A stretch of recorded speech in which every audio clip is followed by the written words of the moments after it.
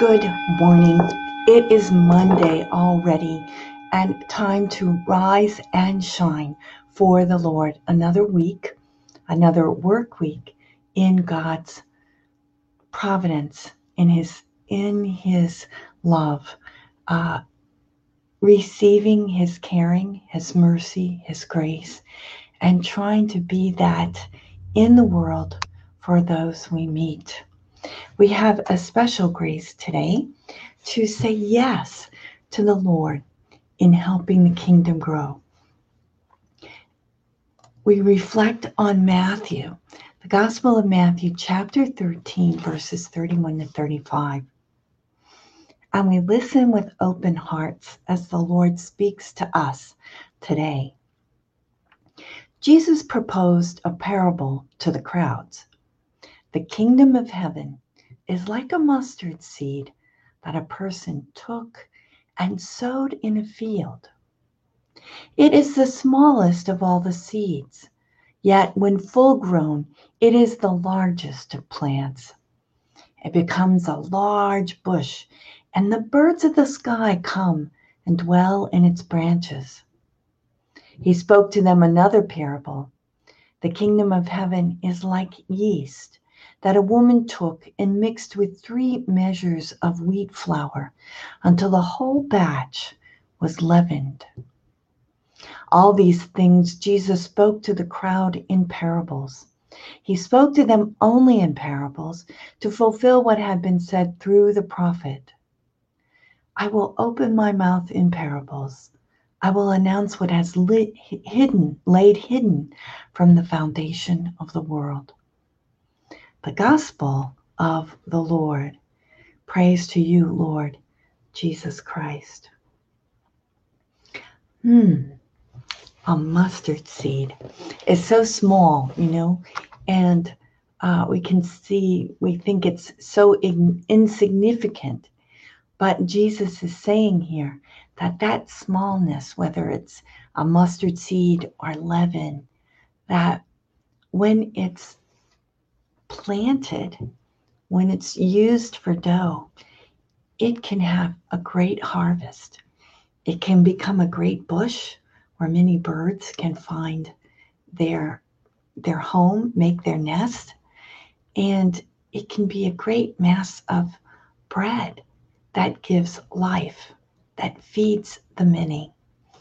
And so it's that kingdom paradox of the little one becoming great.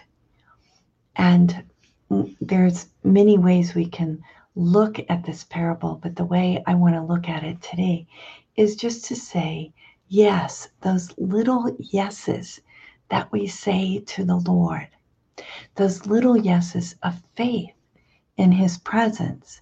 He's present always to us. It's us. It's me who's not present to Him, who's not aware of God loving me now, seeking my good, and being able to do good in any circumstance, even those that seem very evil. When we let the Lord in, miracles happen. When we let the Lord in, the bread will rise. When we let the Lord in, something grows, something that is of God.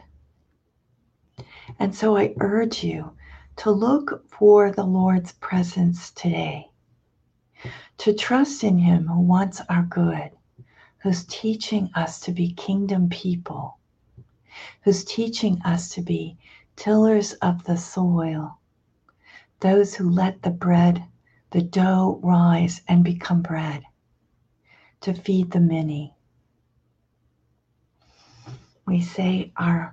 We pray our morning offering, our offering of our day, giving it over to the Lord so that it may truly bear fruit.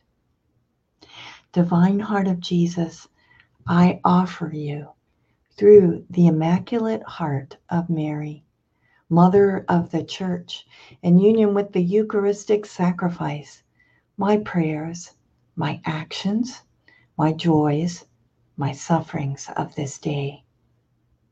in reparation for sins and for the salvation of all men and women, according to the special intentions of our Holy Father, Pope Francis, in the grace of the Holy Spirit, for the glory of the Heavenly Father.